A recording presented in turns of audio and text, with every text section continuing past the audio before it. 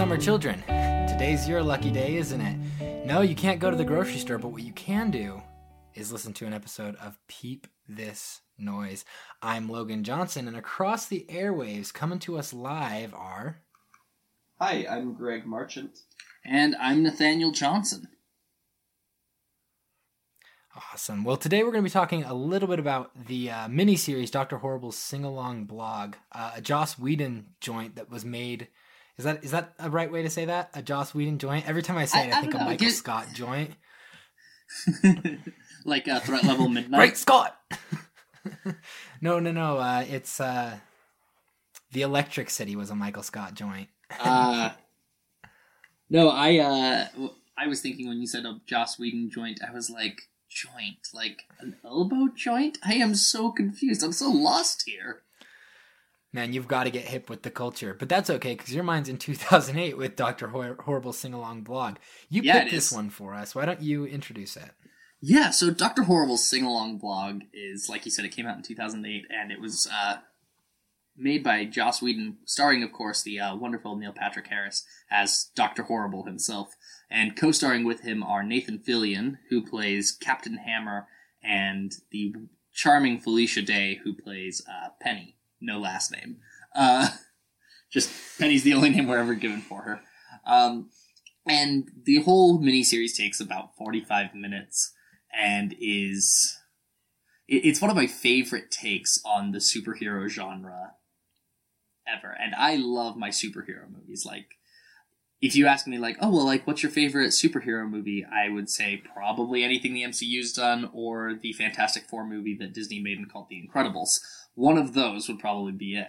But I really, really appreciate Dr. Horrible's Sing-Along Blog because it kind of satirizes all of that. But what's interesting is it satirizes it before the MCU became a thing. Iron Man came out just a couple months before Dr. Horrible's Sing-Along Blog did.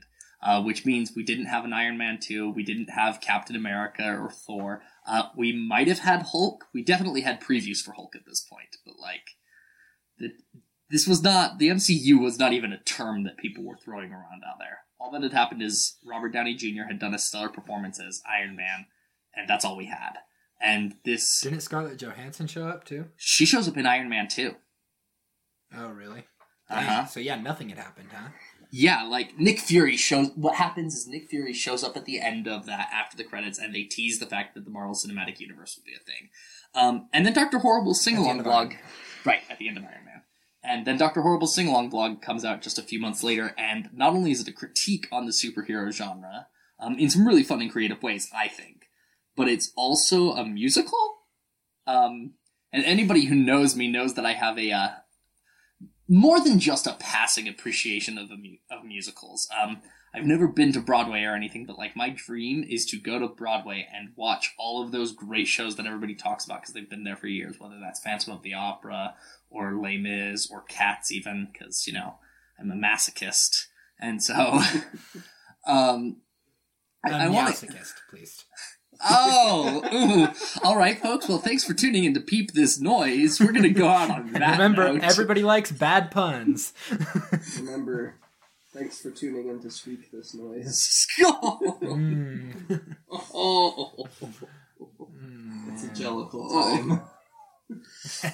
Dude, it's always a jellicle time, as Carly Rae Jepsen in Owl City once said. I don't think that's what they said. Just remember, a cat... Yeah, if you've seen the music video, they may as well have. Just remember, a cat is not a dog. No, but a cat is a person. We've gone wildly off the rails here, but let's... Yeah, we have. Let's loop it back away from the Dick Van Dyke Show and back toward Dr. Horrible's Sing-Along Blog. So you alluded to the fact that Iron Man kicked off the MCU right before Dr. Horrible's Sing-Along Blog. Do you want to talk a little bit more about that? What your thoughts are about how the reason I bring that all up, the reason I bring that up is because, like I said, Dr. Horrible's Sing-Along Blog serves as this critique of the superhero genre before we really have the superhero genre. I mean, we did have the Sam Raimi Spider-Man trilogy in the early 2000s, as well as a couple of the Fox X-Men movies. We had Elektra as well. Like we also had Elektra and Daredevil, right? Like we had standalone movies, but there was nothing like the MCU at the time. Like the MCU I have bad news for you. Elektra's a spinoff. Sorry to split hairs, but it's no. You're fine. You're right. You're right. But I'm just saying, we stand a queen, all right? I hated that movie. I am sure you did. But my point is, like, most people's experience with superhero movies was either a little bit of X-Men or a little bit of Spider-Man, or if you go back a little farther, some of the Tim Burton and Jerry Schumacher Batman films, or the Christopher Reeve Superman movies. And that's, like, it. I guess Blade was popular, but, you know. There were superheroes around, but moviegoers didn't experience superheroes in the way that you do in the MCU, right? Right. The MCU is like comic books. Right. There are crossover events, there are recurring characters, there are recurring themes and ideas. There wasn't that before. Right. Like, there were always plans to do things like that. Cool bit of trivia here. Hugh Jackman, who of course played Wolverine in the X-Men series, during the filming of Spider-Man 2, I think it was in town for like a week or 2 or 3 days or something, and was on the set and was available. And they were like, hey, do you want to do a Wolverine cameo? And they got all the paperwork figured out, and they were going to get it done. And he's like, yeah, I'd love to. But they could never find his costume. Somebody had lost his Wolverine costume. And so they just couldn't make the cameo happen, so it just never was. That's probably for the best. That might have sunk the MCU. I know, but like, my point is, like, this has always kind of been somebody's dream at some point to do. Totally. But it hadn't actually ever happened. And so with that said, like, if you were to go watch a superhero movie, you would go watch a Spider-Man movie. You wouldn't, like, expect to go watch a Captain America movie to be introduced to Spider-Man. That's just not how that would work. And so what I want to talk about is how, where it was such a relatively, it was still a blockbuster genre, but it wasn't huge like it is now, where each of the Avengers movies is making $2 billion a piece. How do you guys feel like Dr. Horribles serves as a satirization of the movies that have come after the fact? Okay, so I was thinking about this, and of course my first thought is that Dr. Horrible's blog is kind of like a documentary made by someone who disapproves of the Avengers Initiative or something like that, kind of a Captain America Civil War scenario. But my second thought, and hopefully the better one, is more in line with a show called My Hero Academia. Okay. Dr. Horrible feels kind of like a My Hero Academia villain. My Hero Academia is an anime. It took over when the very famous long-running anime Naruto finished running. My Hero Academia took over its spot in the popularity rankings. So it's very big right now. It's a very well done show that explores superheroes, that explores like non stereotypical superheroes, people who don't exactly fit the mold but are still definitely heroic characters. It's a really good show to watch, but a lot of the villains are kind of like a lot of the most iconic villains are kind of like people who feel disenfranchised within superhuman society. The premise of this show being that roughly 80% of the world's population are born with a quirk, some kind of metahuman ability. And there are certain people within that society who now feel disenfranchised by the fact that there are all of these superheroes running around. And they're not necessarily just the people who don't have a quirk. Some of them are like there's a minor side character who he's a minion of a bad guy, and his anger is that his quirk isn't more powerful, so he was never able to go to a superhero high school and and become a superhero. He was just able. He was always kind of a flunky because his abilities weren't as powerful as they wanted them to be for superhero purposes. Dr. Horrible kind of feels like the type of villain that you get in that show, because he is kind of reacting against what he sees are the ills in his society, feeling like he can do a better job. Now, My Hero Academia is in and of itself kind of a critique of, or kind of a take on superheroes, but what if they didn't exactly fit all these stereotypes that we have? So it's already kind of like Dr. Horrible's sing-along blog in that way. But I think the commentary there is that my take on it is that both of these shows, one before the Marvel Cinematic Universe and one arriving kind of along with the Marvel Cinematic Universe, are pushing back against classic superhero villain dynamics. They're trying to find, they're trying to define not necessarily like a superhero is a hero because they save the day, but also because they actually stand for something important or good and have some kind of morals that people find attractive. Like Dr. Horrible, he's our hero in the show. Yeah, he's the one who we see as the underdog who has lofty in general idealistic goals, while Captain Hammer is a tool, and of course that's probably intentional on the part of the writers. We are going to talk about let's talk about naming conventions for a second. This is fun. So let's talk about like a ton of superheroes and comic book characters and whatnot, just like in brief. As a quick rule of thumb, anybody named Doctor is a bad guy in comic books. Because think about it. Now there's an obvious exception with Doctor Strange, but and Dr. Fate. Thank you. And Dr. Fate. Okay, though. Do not like Dr. Fate. He's kind of a bad guy. He's like lawful neutral, and I hate it. Well, okay, what about Dr. Manhattan? Okay, you make a solid point. However, also awful. Yeah, Dr. Manhattan, not sure how great of a guy he is, but I get your point. But as a rule, like, look at how many people in both Marvel and DC have doctorates, but they do not use that in their title at all. Whereas villains I'm playing tend devil's to. advocate. I know you are.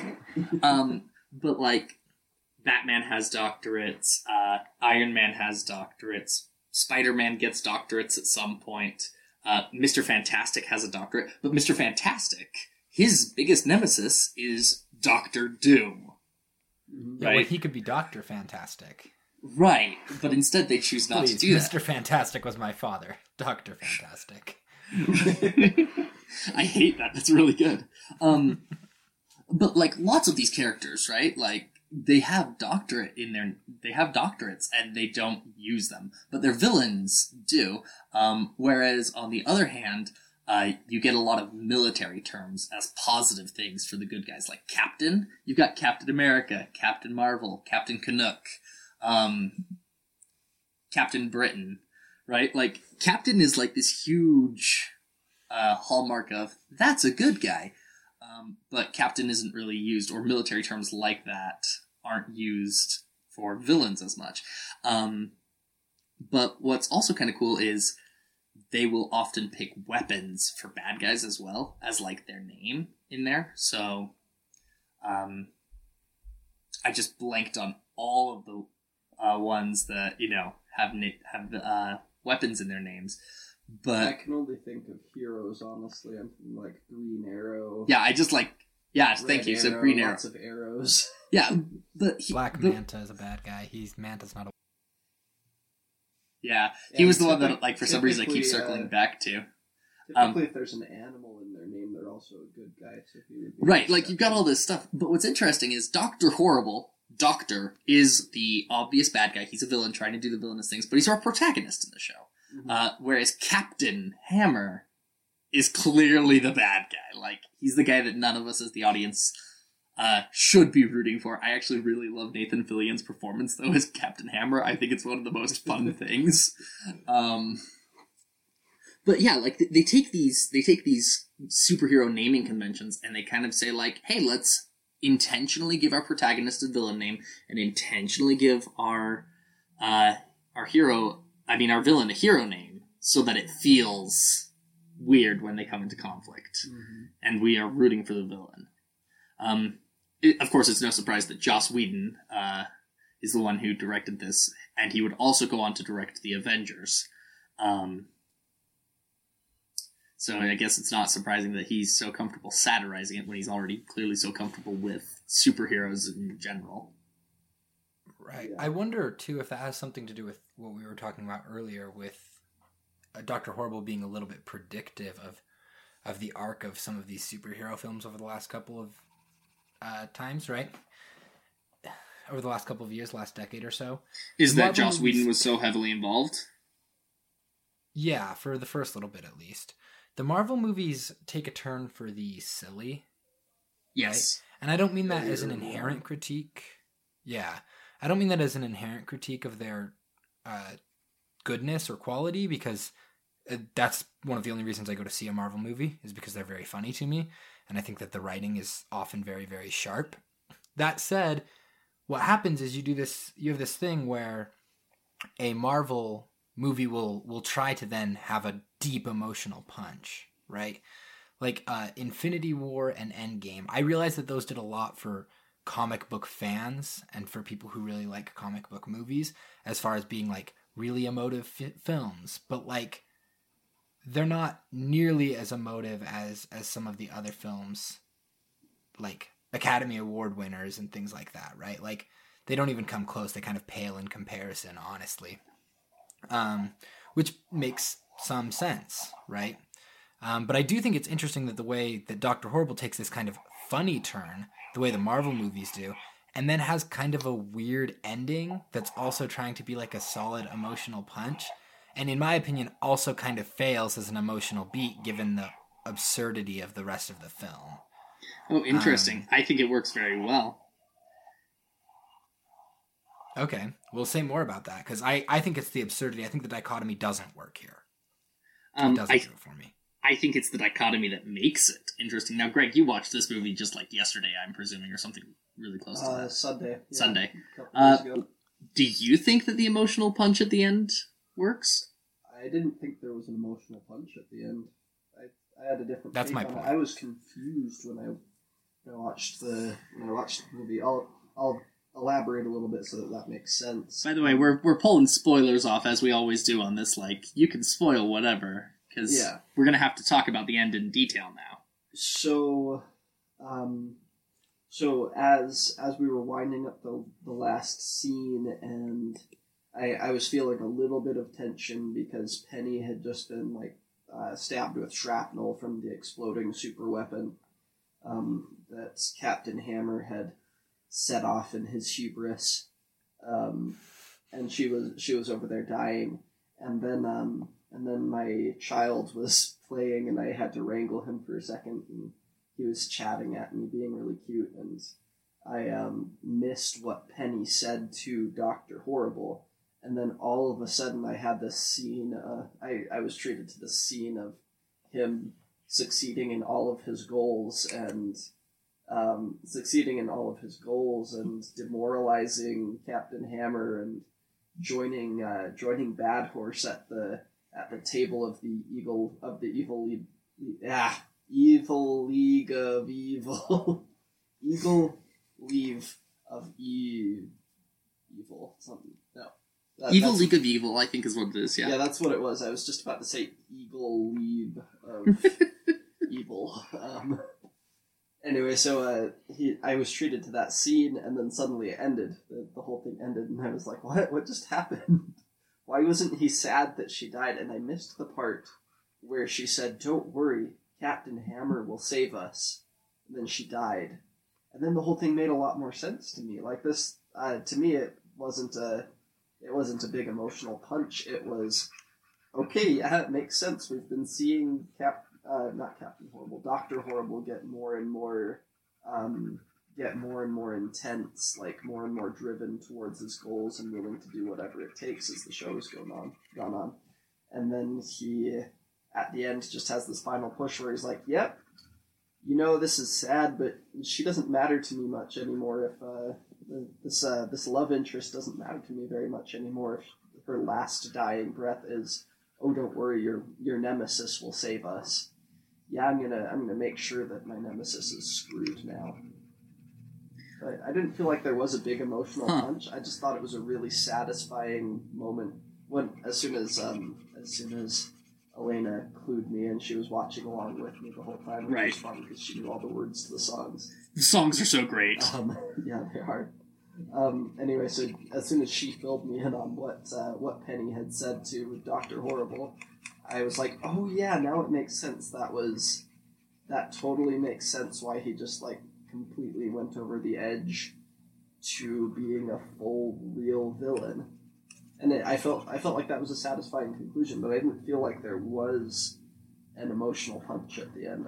I just thought it was, oh, this is the logical conclusion, the logical, satisfying conclusion of a bad guy becoming a bad guy. It was I felt like it was an origin story for a supervillain. Oh, it was definitely that. I agree with you to a degree, but I think there's a degree when you talk about the logical, satisfying conclusion, and we're going to talk about Hero's journey a bit, I think, but... Yeah, we are. The logical, satisfying conclusion is not the thing that happens in these movies, right? What happens in these movies is the happy thing, right? And yes, he's a bad guy, air quotes, but he really isn't in a lot of ways. He's a little more sensitive, and he's pretty bad at being a bad guy. Like, doesn't he get rejected the first time he submits his application to be a bad guy? It's implied that he's been rejected several times already. Yeah. Yeah. Let's see. A robbery, a show of force, a murder would be nice, of course. Yes, sincerely exactly. yours, Bad Horse. Like, they specifically say, like, in the letter that's sung to him in a telegram style, they specifically say, like, hey, you should probably murder somebody if you really want to have a table at the Evil League of Evil, which is great that it then ends up being the girl he would love to have be his romantic partner in his life, is the one that he murders, or at least claims the credit for murdering. Yeah. Which is... And I think that's, I guess, kind of my point. Like, yeah, it's the natural conclusion, but I think that they're still trying to go for, like, a tone of sudden sadness with her death and everything, and a tone of disappointment where he never really was cut out to be a villain in the first place. And even his acceptance into the Evil League of Evil is predicated on something he did by accident. Like, he's really not cut out for this, and I think that there's a degree to which they're trying to play on that. But I land in your camp on this, Greg, in the sense that I felt like that was what they were trying to do, and it just didn't work for me, because it did feel like such a natural conclusion and such a natural extension of what was going on that, given the absurdity of his positioning, I never really saw the happy ending as an attainable goal, right? Yeah. And so I think that I agree with you on that. I think it makes a lot of sense, because this story does this thing where it kind of turns all of the tropes onto their head. And I think that's interesting and subversive. Or subversive for the time, I guess. I don't necessarily think that it was particularly emotive, I guess, was the point that I'm trying to make. Yeah. I think I agree with you there. Where when we talked about Frozen 2, we talked about how Frozen 2 kind of sidestepped the natural conclusion, like the natural consequences of the hero's actions at the end of the movie, but seemed to do it deliberately to be making a kind of philosophical point. In this case, they seemed to give us the villain's, like, logical act. Like, they seem to give us the natural ending, But this time they did give us the natural ending, but there wasn't necessarily a strong philosophical point, the same way that there was with Frozen avoiding the natural ending. Frozen 2, I mean. Yeah, I think I agree with you on that as well. That makes a lot of sense to me that there's not that philosophical point. Not only did they sidestepped the philosophical point, but kept the natural conclusion, right? It is almost, there's a weird dichotomy between those two films, a through line that I guess I didn't see, but it makes a lot of sense to me. Yeah, well, so here's, of course, I disagree with you guys. I do think that there is this emotional punch that is that is supposed to just kind of leave you feeling like, didn't like that. And I think there's a very strong point to doing that. So the way I see it is, right from the beginning, we know what Dr. Horrible's goals are. And he's got two goals. He's got the goal he really wants, which is to have a meaningful relationship with Penny. Mm-hmm. And then he's got the other goal, which is to be that he thinks he wants, which is to be a supervillain. And he gets that goal for sure. And he does not get to be with Penny, right? And we see him at the celebration of him joining the Evil League of Evil and having a seat at the table, and they're singing, and it's kind of triumphant. And he says, I think, I feel... And then it cuts to him in his little apartment looking at his webcam, and he just says, nothing. And then he turns off the webcam, and the movie's over. And, like, it's this weird realization on his part that, like, he doesn't care about this anymore. Like, this isn't what he actually wanted. He's got it. Yay. He worked real hard for it. I feel nothing. He's and I think... antagonist now. Or an anime antagonist now. Right. That's exactly what he is. But I think by pointing that out, there is a point to be made that, like, he very directly threw away what he wanted in order to get this other thing that he thought he wanted. And there's no way he can ever go back and fix that. Did he, I mean, and I guess this is where I land with Captain Horrible on this. I also feel nothing. Wait, Captain Horrible? Do you mean Dr. Horrible? Dr. Horrible. Man, these names. No, where I land on this is I also feel nothing, because we can say he sacrificed what he really wanted for what he kind of wanted, but he, like, wicked mad didn't do that. Right. It wasn't directly his fault that Penny died. Not only that, she was into Captain Hammer in a pretty major way. Yes. Well, not when she... well, yeah. Yeah. I'm, like... I know that he, like, had feelings about it, but it was largely in his head, you know? Yeah. What did he actually lose? Well, something he never had, for one. But right. Also, I just don't know. For me, this didn't really work, because if her dying words are Captain Hammer will save us, he didn't accidentally kill somebody who he had this strong relationship with. He accidentally killed somebody who had this strong relationship with Captain Hammer. Right? Like, I don't know. I don't think that's where I think it breaks down a little bit. Sure. In this tension between what he actually wanted and never had, and then what he kind of wanted and always had, to a degree. You know? Right. I don't know. So that's, I think, where that emotion breaks down for me a little bit. That's fair. I do think that it is also a fun subversion of the superhero genre. Because even though he, like, does villainous things, I think it's fair for us to call him our superhero in this story. Because, you know, he's our protagonist. As we said, superhero movies do end with the character getting... Like, things work out for the character in the end. Right. But it doesn't for Captain Hammer here. I mean, for Dr. Horrible here, or Captain Hammer. That's actually worth mentioning. Neither of them is happy at the end. Like, nobody feels like this was a victory for anyone. Not really. None of the two people who really matter. And that's kind of a bummer. and then it just ends. And I don't know, I've always loved that. Yeah, I think it's a really enjoyable film. While the emotional beat at the end doesn't work well for me, I do think it's still a great version of a superhero film and a great representation of a kind of supervillain origin story. I like it. That said, I just never really felt that emotion, you know? I could tell they were trying to go for it, and it just didn't quite get to me. That's fair. Well, let's go ahead and move into our next question. I feel like we've spent plenty of time on this first one. So the next question is, of course, about the fact that Dr. Horrible's Sing-Along Blog is a musical, which is really unusual for a superhero genre. How do you feel like this impacts the storytelling? I definitely think it lightens the tone, which might have something to do with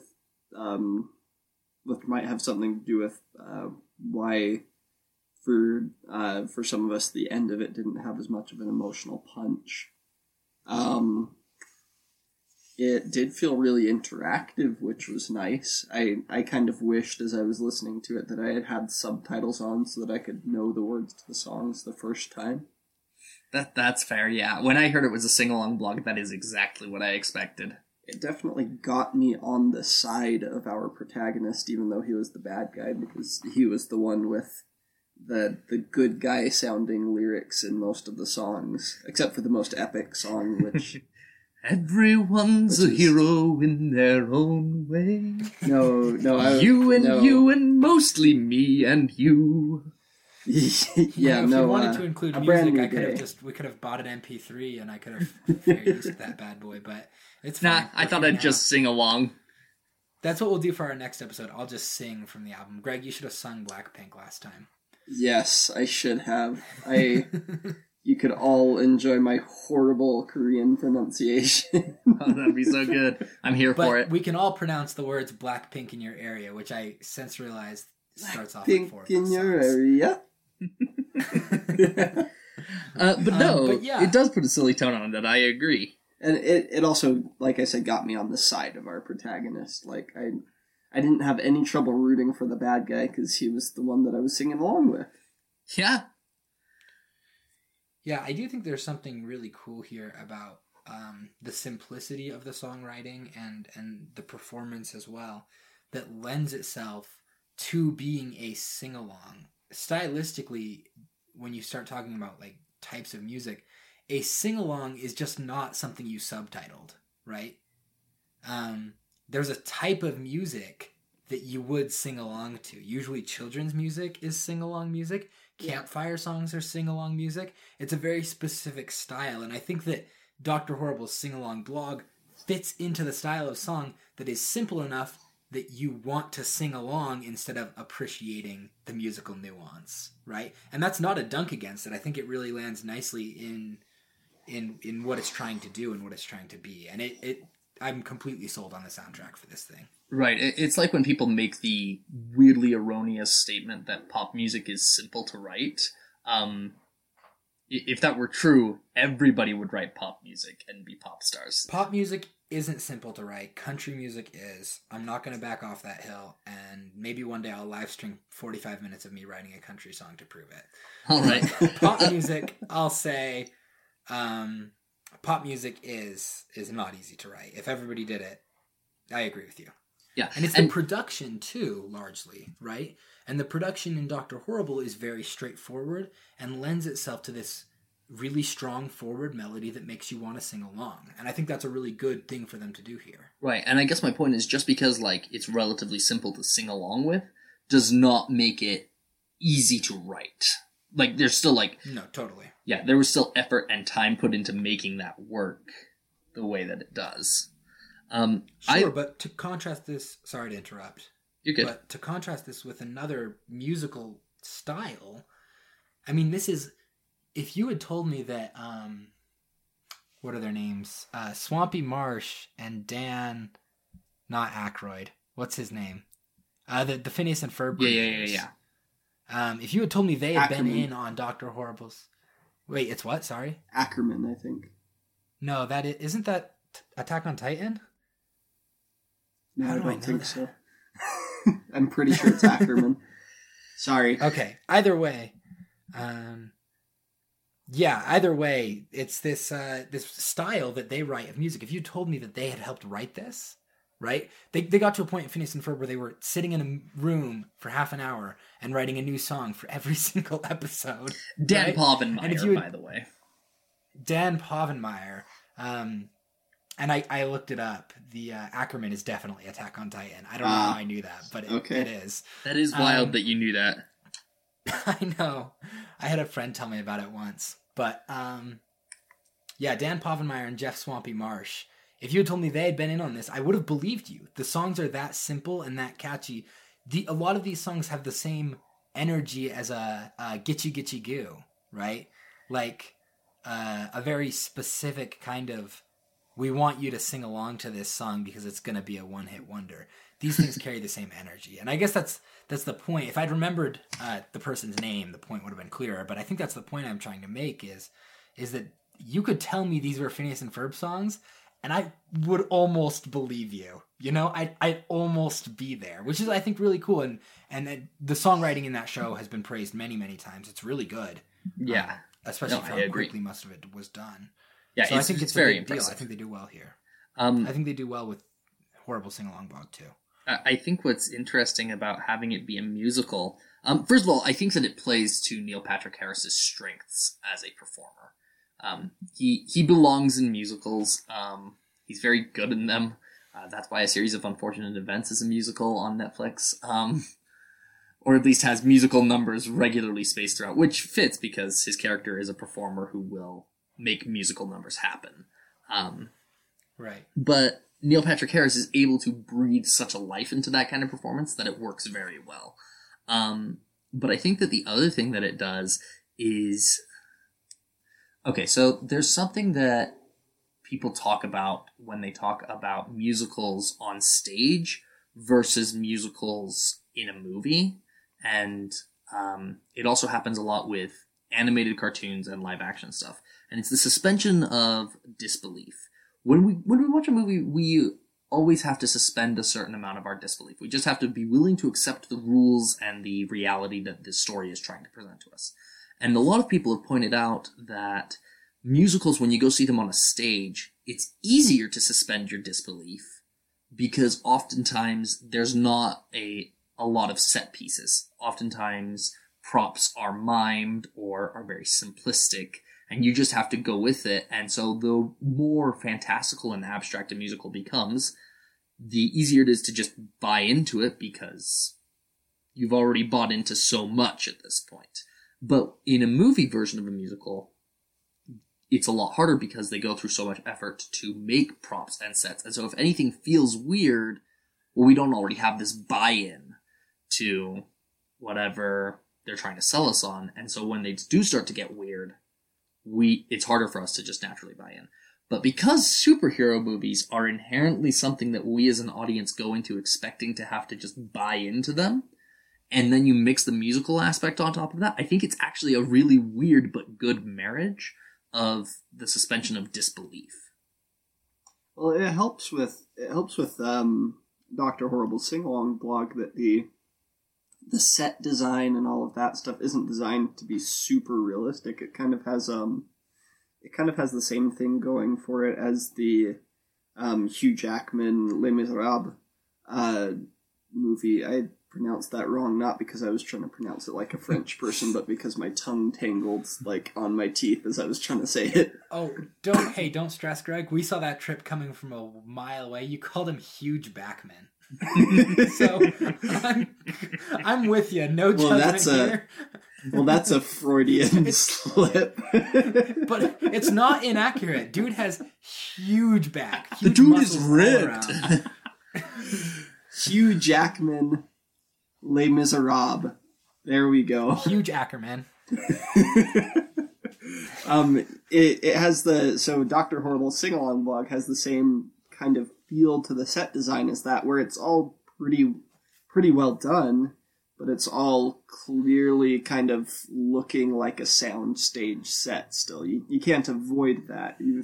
the whole thing is designed to give people places to sing and to set up certain camera angles. It's not seeking realism. It has a certain degree of polish, but it's not trying to be a realistic portrayal of, say, in the case of Les Miserables, of olden time France, or in the case of Dr. Horrible's sing-along blog of like Manhattan. It's not trying to be one of those things. It's just trying to have a certain level of polish. Yeah. No, I agree, and I think it works really well. The other thing that I like about this set, as far as the musical goes, is kind of the oddity of the locales that this takes place in, right? I remember distinctly 3 sets, and I'm sure there are more, but there's this weird creepy basement, right? Dr. Horrible's basement, right? Yes. Yeah. There's the laundromat, which is just an odd place for this kind of story to unfold. Well, and it's not just that it's a set location, it's a recurring set location. Yeah, that's what I mean. Like, many events take place in this laundromat, right?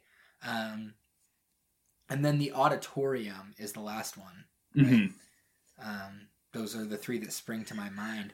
And you know what it almost makes me feel like? It feels less like, hey, what if we wrote a musical, and what if you gave a college student, again, not as a dunk, but what if you gave a college student the assignment to make a black box musical where everything had to be entirely pantomimed so that the acoustic setting would be 100% perfect? And so you're like, okay, well, first we'll do a creepy basement, because, I mean, a black box theater doesn't look that different from a creepy basement anyway. And then a laundromat, because it's easy to pantomime laundry or wheel in a washing machine or whatever, right? Right. Mm-hmm. And then we'll do a theater, since we're in one already, right? Right. Like, it's just these sets are bizarre, but they lend themselves to this kind of almost one-act structure of this thing, right? I acknowledge it's not a one-act, but if you told me it was, I'd believe you, right? Sure. It's really interesting. I think it's really cool. Well, this, I think, should actually bring us into some quick discussion about some other things that were going on at this time in television. The writer's strike of 2007 and 2008 was going on, and a lot of TV shows were just getting canceled left and right because they didn't have writers anymore to work on them. And, well, I mean, directors do what they do, actors do what they do, and writers do what they do, not to mention all the other production members. And those goals are very different. And while there are some people who can dip their feet in more than one circle, it's actually really difficult to hone your craft and be superb at more than one thing in the entertainment industry. There are people who do it, but it's more rare than common. And what's Chris Nolan. Right. Thank you. But even he frequently relies on the work of his brother Jonathan, right? Like, okay, fine. Jonathan Nolan, who wrote and directed Westworld. Everybody loves Westworld. Right, but my point is... Nobody knows what happens in Westworld, but everybody loves it. But my point is there, right? Like, this is a very rare thing. Yeah, totally. And even when you do get somebody who dips their feet in other ponds, they usually have a close relationship with somebody who works more extensively in one field than the other. And what's... Well, even Chris Nolan uses, sorry to interrupt, but even Chris Nolan uses a similar set of actors in most of his films. Right. Michael Caine is in, like, all of his movies. And it's because if you hand Michael Caine a Chris Nolan script, at this point, he knows what to do to kind of bring it to life. Right. Right. Absolutely. So anyway, sorry to No, you're totally good. I think it's worth noting that you're right. You're totally right about these groups of people associating together, because it's one of the only ways you can do all of those things. Well, and so here's what I was going to say is one of the things that I've heard, I don't have any sources to confirm this, but it seems reasonable to me, is that Joss Whedon and the team that made that film, which was a relatively small team, like, it's really small, the amount of people that went into making that, were setting out to show, like, hey, like, yeah, there's a writer's strike, but you can still make quality entertainment. Like, you don't have to put it on hold just because you don't have everything working perfectly. We did it with a team of 30 people, and here's Dr. Horrible's sing-along blog. Enjoy. Right? Even if they don't explicitly say that, that's the message that this thing sends. Especially because of the time like, that it even comes if that out. wasn't even if it wasn't an explicit goal, that's the message, is that, hey, you can go from being a big Hollywood. I mean, you can go from Firefly to like, let's be our own ragtag team amongst the stars. Yeah. The movie stars, that is. And we'll make something worth watching, right? Absolutely. Well, I've only got one more question to ask you guys as far as like analyzing the thing and picking it apart. So we're familiar with Campbell's hero's journey, but just in case our listeners aren't, it's essentially the journey that Joseph Campbell proposed in his book, or in a number of his books, that a hero takes. Yeah, sorry about that. It's my clock again. It's becoming a recurring character on the show, and I'm actually okay with that. What I was going to say is Campbell's hero's journey is very well known. Not quite as well known as Campbell's Chunky Chicken Noodle, but pretty close. But then the clock interrupted my joke, so really took the wind out of my sails. But it's fine. So what do you want to talk about with the hero's journey here, Nathaniel? I think he has like a total of 17 steps on his hero's journey. But basically, the journey can be summed up as hero starts with a normal life. Something happens to make them go on some sort of like adventure or quest. Usually they meet what I believe is referred to as the goddess, which is typically the love interest. In this case, it's obviously Penny. You've skipped some stuff. I've skipped, yeah, like I said, there's like 17 steps. I'm keeping it simple. Like there's a mentor in there. You skipped the first threshold. Would you like to explain this as I gesture to the microphone that I'm talking to instead of a real person? No, it's okay. Okay, yes. Yeah, if you can explain it better, by all means, please do. Yeah, so he called it originally when he made it, Campbell called this the monomyth, which was this idea that every single story falls into this pattern. It follows a set of steps, right? And these steps, while he argued they could be moved a little bit, they were mainly immutable. So you have, the beginning takes place in what's called the ordinary world, a normal world. And then you have a call to adventure, they'll meet a mentor, they'll face some trials and tests, and then they'll cross what Campbell called the first threshold, which is like a first test, your main plot point. And then you'll go, after that'll take you into what he called the special world. In there, he had a lot of different things, meeting the goddess or god, an atonement with a father or mother, finding love in the underworld, an ordeal, dismemberment, wandering, harrowing of the soul. He had like a kind of idea of that you might find a boon there before you cross the second threshold, which is where the hero kind of learns the rules of the new world. And from there, this newer special world is a different thing. And then that's when you start to hear like heroes' trials and the fall of the hero and all kinds of things where the hero really faces their biggest challenge. And then they cross the third threshold after their big defeat, which brings them back into the ordinary world where they have their final climax, and then what's called resurrection, where the hero really comes to a catharsis about who they are, and then the story ends. So it's kind of this big, complicated circle, but Campbell's thesis was this idea that it was all linked, and it was all relatively immutable. Dr. Horrible's sing-along blog kind of flies in the face of that, which is what I think you're going to get at, Nathan. Yeah, well, and I wanted to say, if any of our listeners at home go, yeah, I feel like that applies to some stories, but not all, you're probably right. Yeah, you're right. Yeah. You're right. It's been acknowledged that... The second Campbell... Oh, it's been acknowledged that the hero's journey is somewhat Eurocentric, and that Campbell is a person of European origin or West-centric or something like that. Campbell is a person from what we think of as the West, and he really stretches to make this apply. Not only he has to really stretch to make it apply to every story of Western origin, but then he really stretches to make it apply to every story in general, and it just doesn't work in all cases. Right. It's a lot of the time a big stretch to find all of his different steps in every single story, because not every story really has all of those steps, and that's not a bad thing. Right. And now it is worth saying that there are lots, hundreds, if not thousands, of stories that we could point to that we're familiar with that do follow the hero's journey. But there's also easily that many that don't. But superhero stories tend to follow it. Yeah, to a degree, but even after Campbell put this on paper, yes, there was the problem that Greg noted of the accidental occidentalism.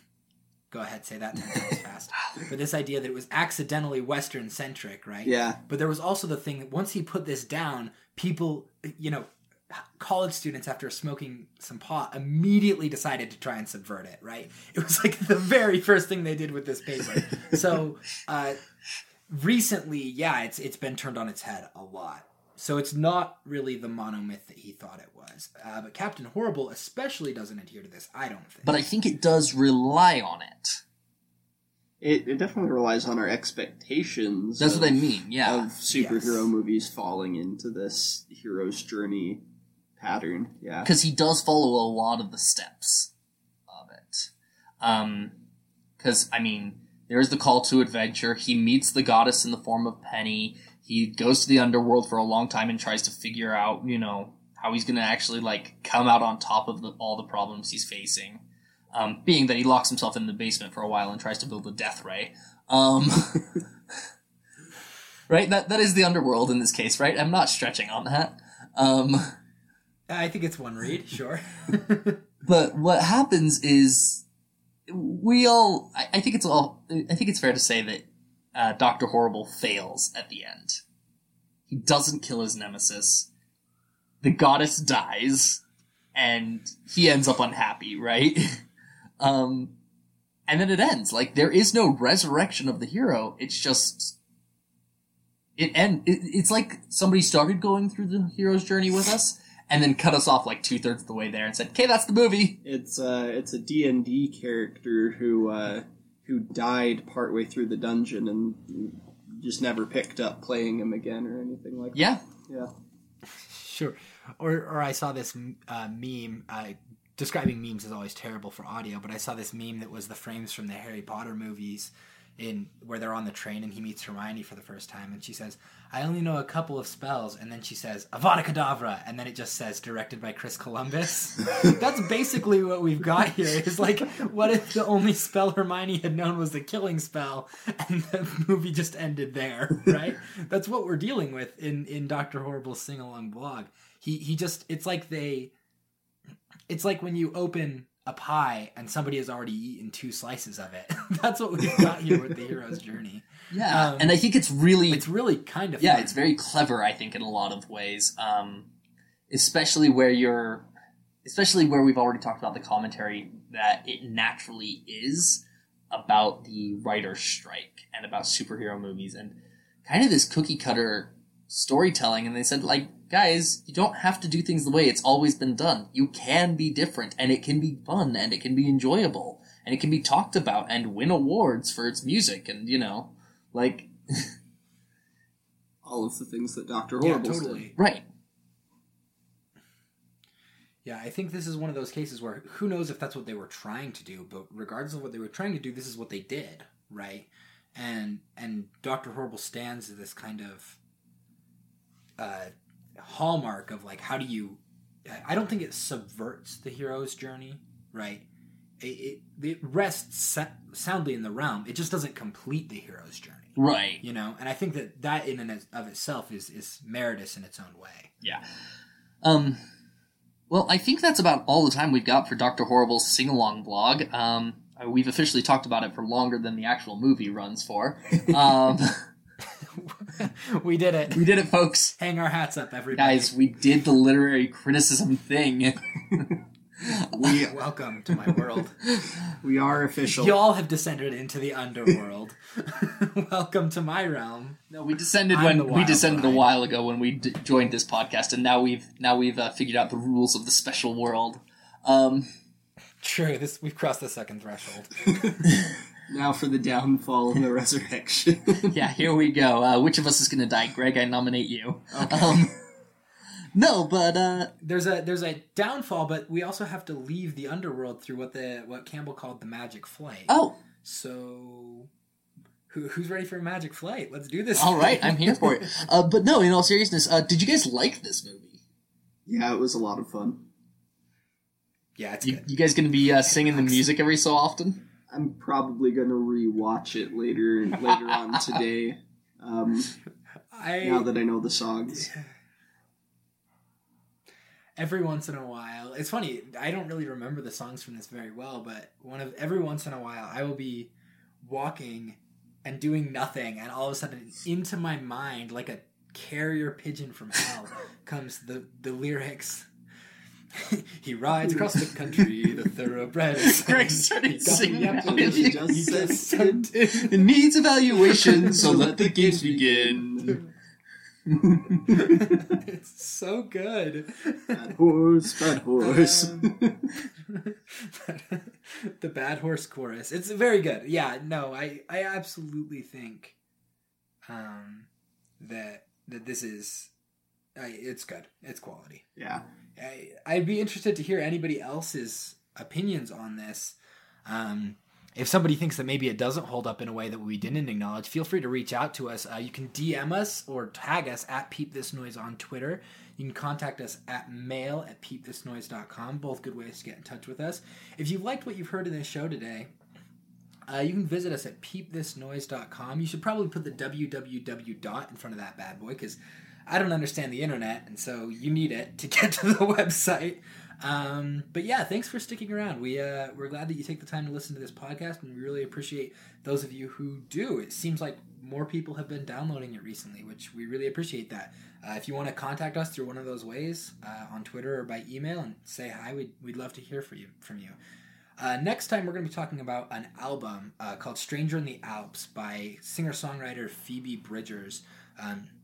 I picked this one out. I do want to put a bit of a content warning up front. This album does have a couple of swears, but more importantly than that, it deals pretty heavily with death of various kinds, like folk music tends to do. So if you're really sensitive to death of yourself or of others, this might be one to hold off on. It's a bit of a bummer at times, but it's really worth looking into, and it's really worth the analysis. So I did want to put that heads up. Yeah, if you haven't told your kids yet that their rabbit doesn't go to a special farm, maybe don't play this around them. But other than that, I think we'll have a really good time discussing it. It's pretty quality music. I'd like to give a special thank you to a different musical artist, Katie Davidson and the band Key Losers, for allowing us to use their song Don't Know Why from the album California Light. That's the song that bumpers our show on the front, and you're going to hear it at the end. If you haven't listened to it yet, I don't know what else to say. It's a great album. Everybody should listen to it. Go look it up. Once again, thanks for listening to Peep This Noise, and remember, everybody likes bad things. So open up your mind.